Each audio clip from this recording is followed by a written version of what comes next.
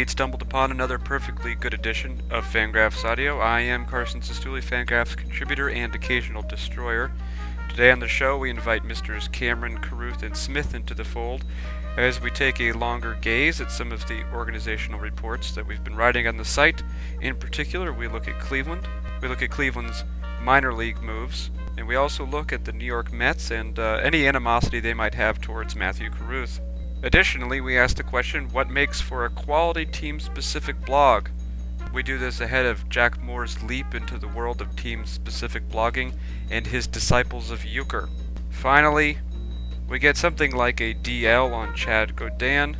Only the most timely news here at Fangraphs Audio. Stay tuned.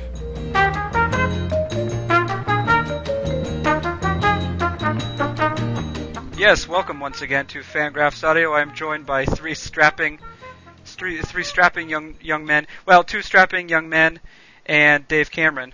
Let's do it in alphabetical order. In fact, if we do that, we will start with Mr. Dave Cameron. He's the editor of Fangraphs. He's my sworn enemy. Dave, how are you doing today, sir? Apparently I'm doing old. You're doing old. Well, yeah, what people may or may not know is that, in fact, we have to schedule these podcast recordings for about 3:30 p.m. Eastern Time so that you can go to dinner and still catch the early bird special. What is it? Is it surf or turf for you, Cameron? Both. I like the surf and the turf. The surf and the turf. Fancy guy. Well, you do make the big bucks. Let's continue going in alphabetical order. We have a gentleman out on the left coast. He is the ace of database. He's the man in charge of Lookout Landing, along with his compadre, not that he's Latino, Jeff Sullivan. His name is Matthew Carruth. How are you doing, Carruth? I'm doing well. Good, that's right. And you definitely did not blow off work to do the pod today. No, not at all. Not at all. Good. That's good to hear.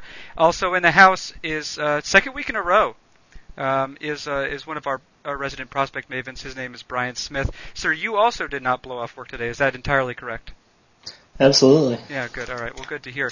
Here we are today, congregating around this incredibly circular, absolutely round table to do a little discussion today. Of course, we are once again in the midst of Fangraphs organization reports, organization rankings, and I think that's probably it makes sense to start there.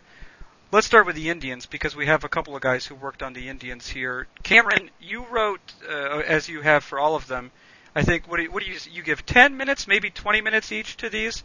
Because you are, as I've mentioned in the comments section over at Fangraphs, part robot.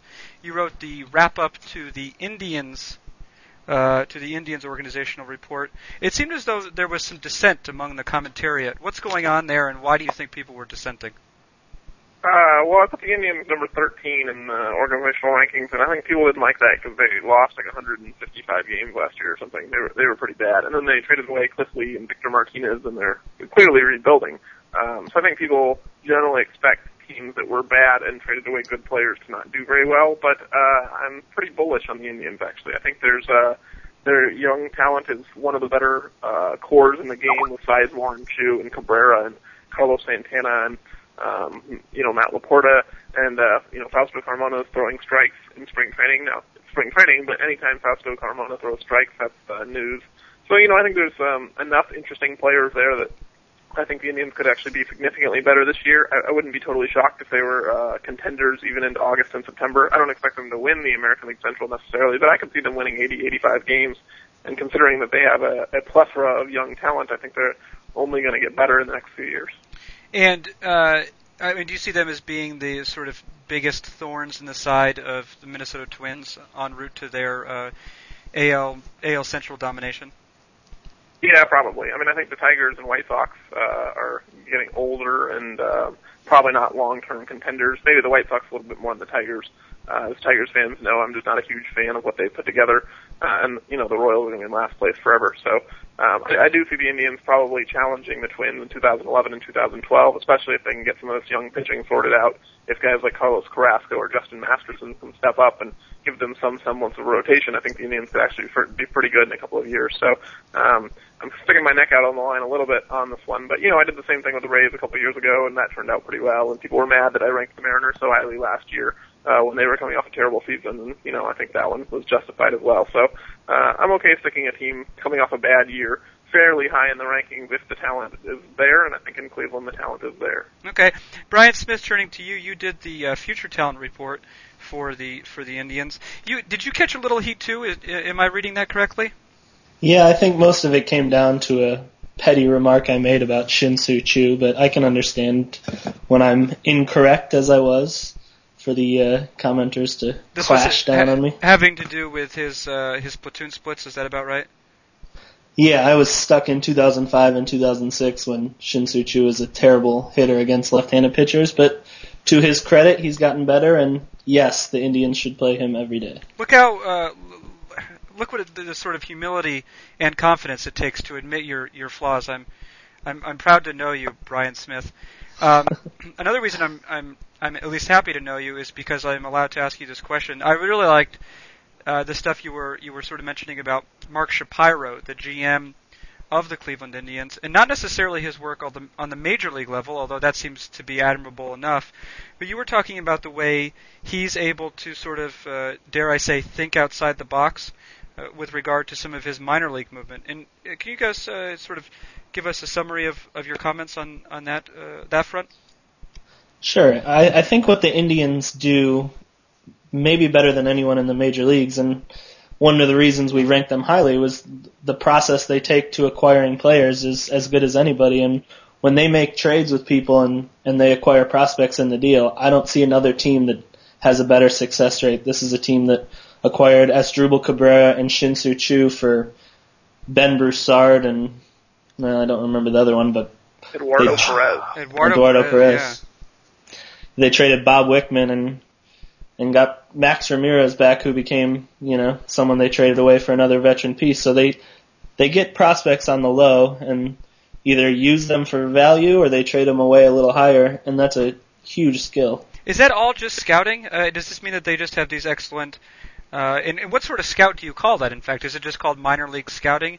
Do they have people going to other teams' minor league games to check out the talent? I mean, how does it exactly work logistically? Well, the scouting department will have some guys that just focus on amateur scouting, and then some guys will do both amateur and minor league scouting.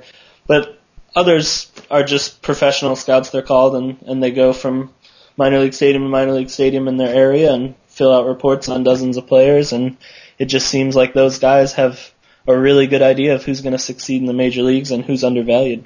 And one final question just on Shapiro and his minor league work there. Is that a situation, or might that turn into a situation where other teams become wary, maybe, of trading their minor leaguers away to Shapiro? Because as soon as they do, that maybe they think they're going to get, for lack of a better word, screwed in the deal? I don't think so. We always wondered if that would happen with Billy Beane, and if him taking people to the house with trades would make maybe Kenny Williams stop trading with him, but it doesn't seem to. If guys can get the veteran they want, they're going to give up a prospect, and I think what happens is the teams that trade away these prospects don't think he's a great player. I don't think the Mariners thought Shin-Soo Choo would ever be able to hit left-handers or ever be able to play every day, but the Indians had faith in it. So when the Mariners thought they were making an okay deal trading away a C prospect, the Indians saw a guy that they could transform into an everyday player. Yeah. All right, well, now let's move on to a different team, and then that's the Mets, and that also received quite a bit of attention among the commentariat. And Mr. Matthew Carruth, you were the gentleman who wrote that particular current talent report. Maybe you received a little bit of heat for that, too, and I know that maybe there is already sort of an extant adversarial relationship between some of the Mets fans, and of course there are a lot of them, and of course many of them are from New York, and so that makes them adversarial to begin with, perhaps.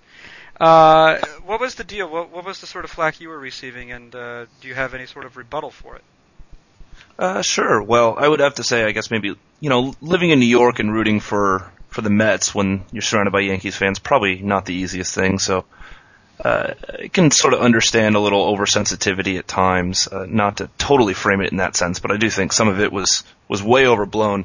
I will lead off, though, with joining Brian Smith in offering a correction, if you will, little less self-effacing than an apology, but I did get the Mets 2009 payroll wrong. I did not see. I just took the number from Cott's contracts, and instead of investigating it player by player, so I didn't see that Gary Sheffield's salary was counted in Cott's number, but that was actually paid by the Tigers. Oh, okay. So instead of $150 million, they were about $140 million, which changes the 18% drop all the way to a 14% drop. So clearly, I was just massively off base with that. Yes, incredibly self-effacing, what we're seeing here. But I think now, some of the other criticisms you were receiving was with regard to the health of the team. And of course, this is obviously a huge issue for the Mets last year, as Delgado missed most of the season, Jose Reyes missed most of the season. I think that Fernando Tatis, I don't know, I just like to say that name. So he's probably somehow relevant in this. What is your outlook on the Mets' health this year? It's overall, I don't think it's very good. I don't think it's. It probably won't be as awful as it was in 2009, but when you're dealing with the same sort of players who have now more of a recent injury history, you just have to be more conservative when you're projecting forward. Now, I took some flack on mentioning Jose Reyes' thyroid condition.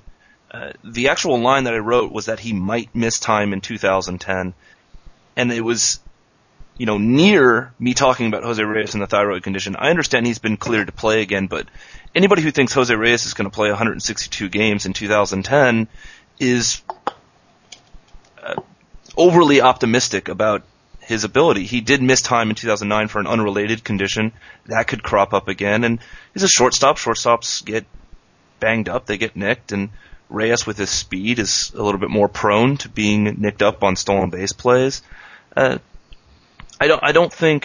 wasn't accusing Jose Reyes of going to miss significant time only because of his thyroid condition. So I think some people took that slightly out of context. But speaking to the Mets as a whole, yeah, they do have Reyes back apparently at 100%. I'm a little doubtful as to that claim, anyways.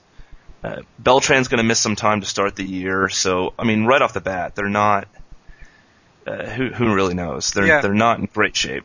Now, Dave Cameron, how do you see the Mets and their health situation this year? Jose Reyes, Carlos Beltran are obviously the two biggest, sort of guys that we're looking at as far as that's concerned. Do you view that as a serious problem, or do you think that they'll both rebound, kind of towards the higher end of their returns? Well, I think there's definitely concerns. Beltran's knee at this point has been a lingering problem for years. He's been able to play at a high level before, but if he's less than 100%, you're going to have to degrade his projected performance. And I think even when Beltran comes back, I don't think you can expect him to be a 6 or 7 win player like he was a couple of years ago. So that's definitely a concern. Johan Santana's had barky elbows and declining strikeout rates. I think basically almost all of the Mets' best players come with some significant injury history. The Red Sox reportedly shied away from Jason Day because he has the knees of a 142-year-old man. So, there's tons of injury problems. Oliver Perez is hardly ever healthy, but they might actually be better if he went on the disabled list. So maybe Mets fans should be hoping that Perez goes down with an elbow injury. I'm not sure. Right. Brian Smith, it sounds like Angel Pagan might be the starting center fielder in the absence of Carlos Beltran. What can you tell us about Angel Pagan and how he might play and what he's worth defensively too? He's a nice player. He's a typical fourth outfielder type. He switch hits. He has a little bit of every skill. He can hit the ball over the fence every once in a while. He has pretty good speed, but he's not a guy you want starting every day. But for a month when Carlos Beltran's out, I don't think it'll be a huge problem. Okay. Now certainly better than Gary Matthews Jr. Oh yeah, yes. That's right. Well, he'll be around too. Old Sarge, right. I believe they call him. Interesting here. This definitely shifting gears here, but in the most exciting way possible. Our very own Jack Moore has decided to take on a team-specific website, and it's of course for his. He wouldn't call it hometown Brewers because I think he actually lives closer to the Twins technically. But he does live in the state of Wisconsin, which at least makes him his home state Brewers. A website he's beloved Brewers. Beloved Brewers, sure. Maybe. Yeah, why not say that? And he's calling the website Disciples of Euchre, a title that I second wholeheartedly. I wouldn't go to it yet because I think all there is a JPEG in the banner, and it's just a picture of Bob Uecker in front of a weird blue stained glass window. But I thought because we have two gentlemen here who are in fact the proprietors of respective team-oriented websites, Mr. Carruth and Lookout Landing, along with Jeff Sullivan, Mr. Dave Cameron started USS Mariner with Derek Zumsteg, if I'm saying that correctly. You are. Yeah, okay, good. Well, so I'm curious, and we could do this by way, specifically of advising young Jack Moore on how he might make Disciples of Euchre a big, big hit, but maybe more generally commenting upon what you think makes a team-oriented blog work, so that it both appeals to the fans, but also maybe remains at an intelligent enough level of discourse as to have some sort of credibility. Dave Cameron, let's start with you. I guess when did you first get into that racket, and what did you go in trying to do, and what have you learned about making a good team-oriented blog? Well, I think Derek Zumsteg, Jason, Michael Barker, and myself started USS Mariner back in 2002. I think it's been a while. So we've been doing this for 7 or 8 years. Essentially, we just needed a place. We would trade emails frequently. This is back before anyone knew what a blog was, really. So we would trade emails about how bad Pat Gillick was at putting together the back end of a roster and why the team was trading for Al Martin.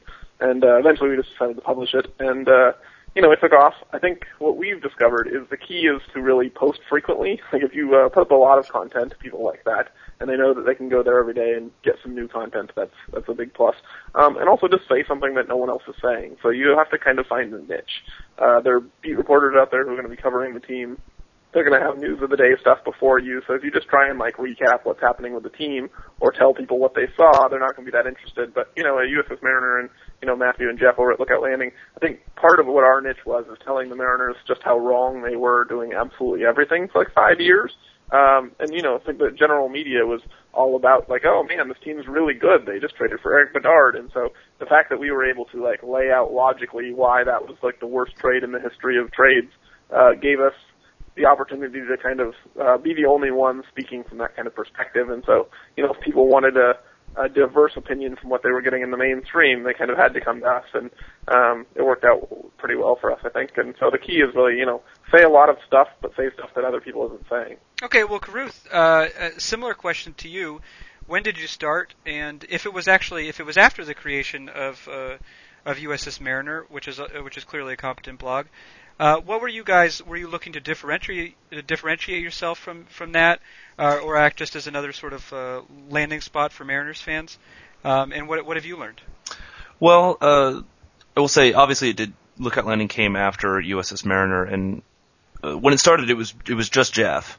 He was blogging. I think he was with the same sort of grouping as David and Derek and all, on kind of ESPN message boards and stuff way back when. And sort of offshoot, he had his own blog, Leone for Third, which got recruited into the SB Nation network when that was really just first forming up. I think Lookout Landing was the 4th blog ever recruited into that.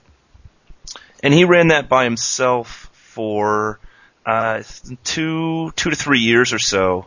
I was a frequent commenter on the site, and I guess just kind of got picked to start writing a little bit more prominently, I guess you will say, around 2007 or so.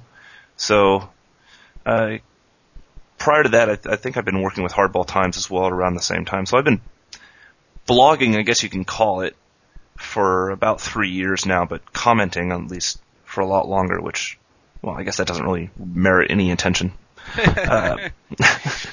Lots of people comment. So what do you want to say to young Jack Moore in terms of success? Because Lookout Landing, of course, I don't have the numbers right in front of me, but just anecdotally, I think it has to be one of the more successful team-oriented blogs. What's your advice to young Jack Moore? Dave Cameron says post frequently. Do you have anything to add beyond? And also say what other people aren't saying.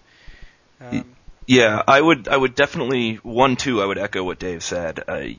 Posting a lot is key. It's tantamount to keeping people to come back to your site. And also, the note that I had written down in preparation for answering this question was to offer something different that people can't see, which Dave already kind of stole that bullet point from me. But right at him, right off my notebook here. But it doesn't always have to be. it could be just a different voice, a different sort of analysis to the team, different sorts of features. But you do need to have for something unique that people can't get anywhere else, because otherwise they're probably going to get it from where they're currently getting it. You have to give them a reason to switch to you or to add you to their RSS feed. I don't know. Do people still use RSS feeds? I don't know. Okay, well, old people like Dave Cameron still use RSS feeds. Dave Cameron, just one last question on this. I'm wondering how you sort of view the balance between numbers and writing. As far as your team-specific blog goes, how do you look to combine those? I think I heard you saying at one point that you actually had to sort of change up your writing style when you joined Fangraphs from USS Mariner. Yeah, obviously writing for Fangraphs is significantly different. USS Mariner, I used to just write like 6,000 word screeds, and I would go on forever. And I think if I tried to do this at this point, Appleman would call and yell at me. So I try and shorten my posts on Fangraphs. But it's definitely there's a different audience, and there's just a different tone to writing too. So like when you're writing for Mariner fans, you can assume a lot of things that are generally known. I can call someone Tui, and people will know that I'm talking about Matt Tuiasosopo, or if I just wrote the word Tui on Fangraphs, that might cause some confusion. So there's definitely a different slant between writing for a national site and a local site. And I think one of the things that Matthew noted is in terms of like having something different, it doesn't necessarily have to mean that you just disagree with what the mainstream is going to say. I think Lookout Landing and USS Mariner occupy a similar space, but are very different blogs. Sullivan he's remarkably hilarious. So I'm not very funny. Jeff is very funny, which is one of the reasons his blog has done really well and built a community around Mariner fans, even in the existence of USS Mariner, which is, probably a little bit larger in traffic and notoriety, but Jeff has found his own voice in making people laugh. And, he's a good analyst too. I'm not against his analysis, even though he was time. But, he's very funny. And so I think, the key is to just really find what you're good at and do that. And so I wouldn't encourage Jack to just be contrarian for contrarian's sakes, but, we've all hung out with Jack. He's a decently funny guy. So just find the thing that he does well, and he'll be fine. Although he is a little bit of a math snob. I'm not sure if you remember that. I do, but, I think besides you, everyone else will be okay with that. Oh, snap. Well, okay. Hey, I just wanted to end this on one note. I wanted to ask about Chad Godin. I think actually Young Jack Moore wrote an article about that. Dave Cameron, Chad Godin, just a quick hit maybe. The Yankees released him. Well, sorry, they put him on waivers because he wasn't going to be the fifth starter. Phil Hughes is. They put him on waivers and then released him. Three questions. Why did no other team pick him up? Why did they not send him down to AAA after he cleared waivers? And finally, where do you think he'll end up? Yeah, so the Gaudan thing was kind of a procedural move. Essentially, because Gaudan was awarded his contract through arbitration, it was not fully guaranteed. So by putting him on waivers, they gave other teams a chance to claim him at the full $3 million salary. No one wanted to pay Gaudan $3 million for 2010. So he cleared waivers. By releasing him rather than outrighting him, they paid him $780,000 in termination fee, rather than the entire $3 million they would have had to pay him if he would have been outrighted to AAA and accepted the assignment. So they saved themselves like $2.2 million, which, will allow the Yankees to buy more gold rings for their gold rings. I think realistically, the Gaudan's probably not worth $3 million in this market where guys like Pedro Martinez and Jared Washburn are hanging around looking for jobs. So teams realized that they could sign him for less than claiming him off waivers, which is why no one grabbed him. I would expect Gaudan to end up in a significant pitcher's park. He's floated around between a bunch of those with Oakland and San Diego. He seems to like pitching in these big parks, and he's kind of a fly ball guy at times, against righties especially. So, I think I wouldn't be surprised if Gaudan latched on with a team that maybe needs a fifth starter swing guy who could bounce in between the rotation and the bullpen. I don't think he's a long-term starter. He's got some big platoon splits, so he's actually better suited to a relief role. But it'll be interesting to see what team picks him up and how many innings they give him this year. All right. Well, that represents yet another episode of Fangraphs Audio and the white-hot analysis that goes along with it. For Mr. Dave Cameron, my sworn enemy, thank you, sir. Yeah, you're welcome, Carson. All right. From Mr. Brian Smith, our resident prospect maven, thank you, sir. Thanks, Carson. All right, and for Mr. Matthew Caruth, thank you for definitely not blowing off work today. I appreciate it. Always a pleasure, Carson. Okay, good. All right. Once again, this has been another edition of Fangraphs Audio. And join us again as we bring the pain week in and week out. Thank you very much for listening.